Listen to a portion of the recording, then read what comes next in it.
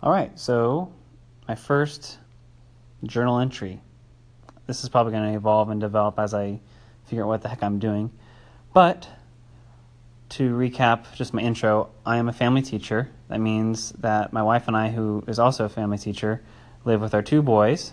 We have a dog, and then we have 6 teenage girls who are at risk, who most often are coming through the court system to be placed here in a kind of a group setting where we live together, we do life together, we eat together, we take them to all their sporting events, to all their appointments, to all kinds of stuff. We're one big family, and that is my life. So it is filled with all kinds of drama and fun times of just dancing around in the kitchen, having fun together, watching some of our girls play sports, and other days when we're getting cussed at and tables are getting flipped over and people are walking out of the house screaming obscenities at us. So there's always new adventures each day. You never know how it's going to go.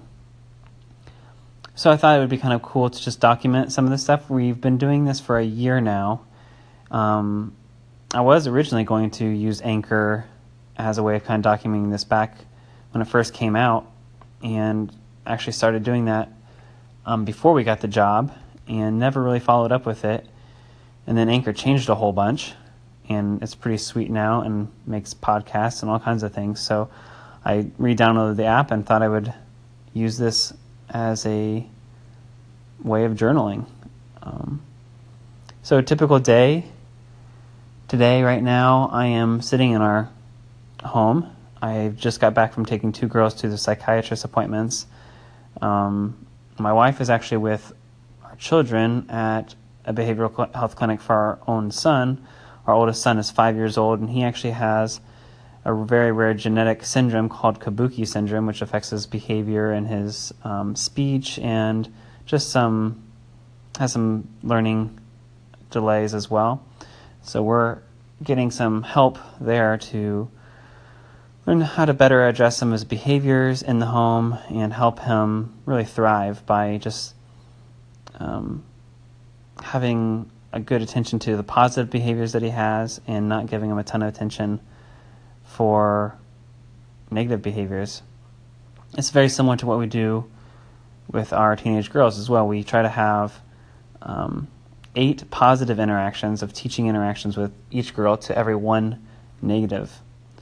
So that is kind of the daily challenge, where we're trying to basically see any positive thing in their behaviors to highlight, to praise, to draw attention to, so that way they kind of feel that reinforcement of being acknowledged for the good things that they're doing. So many of these girls don't see much hope, don't have good habits of good behaviors. They haven't really been acknowledged in the past. Maybe they kind of had a rough upbringing, or they've really not seen themselves as being successful. Maybe they've just had run-ins with the law and kind of gave up on thinking they'd be worth anything in this world.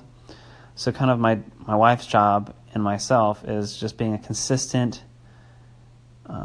support in their life, to encourage them, to praise them, and see them progress with basic social skills, just accepting decisions, following instructions, greeting people, not lying, so their controlling impulses to steal and to lie, and not do those things which may have been a huge part of their past and what even brought them here in the first place. So each day we get to do that, and it's really a privilege to be the people in their lives, to, even though we might be getting cussed out and things being thrown across the room and them telling us they hate us, we at the same time get to say, you know what, we still care for you, we're still going to love you, and we're still going to teach to you and encourage you. And over time, that builds relationship. They see that consistency they've probably never had in their life before, and it starts to sink in a little bit, and it changes their behavior, and they start wanting to do right instead of wrong, and they start being a little smarter about the friends they're choosing and about the decisions they're making, because decisions come with consequences.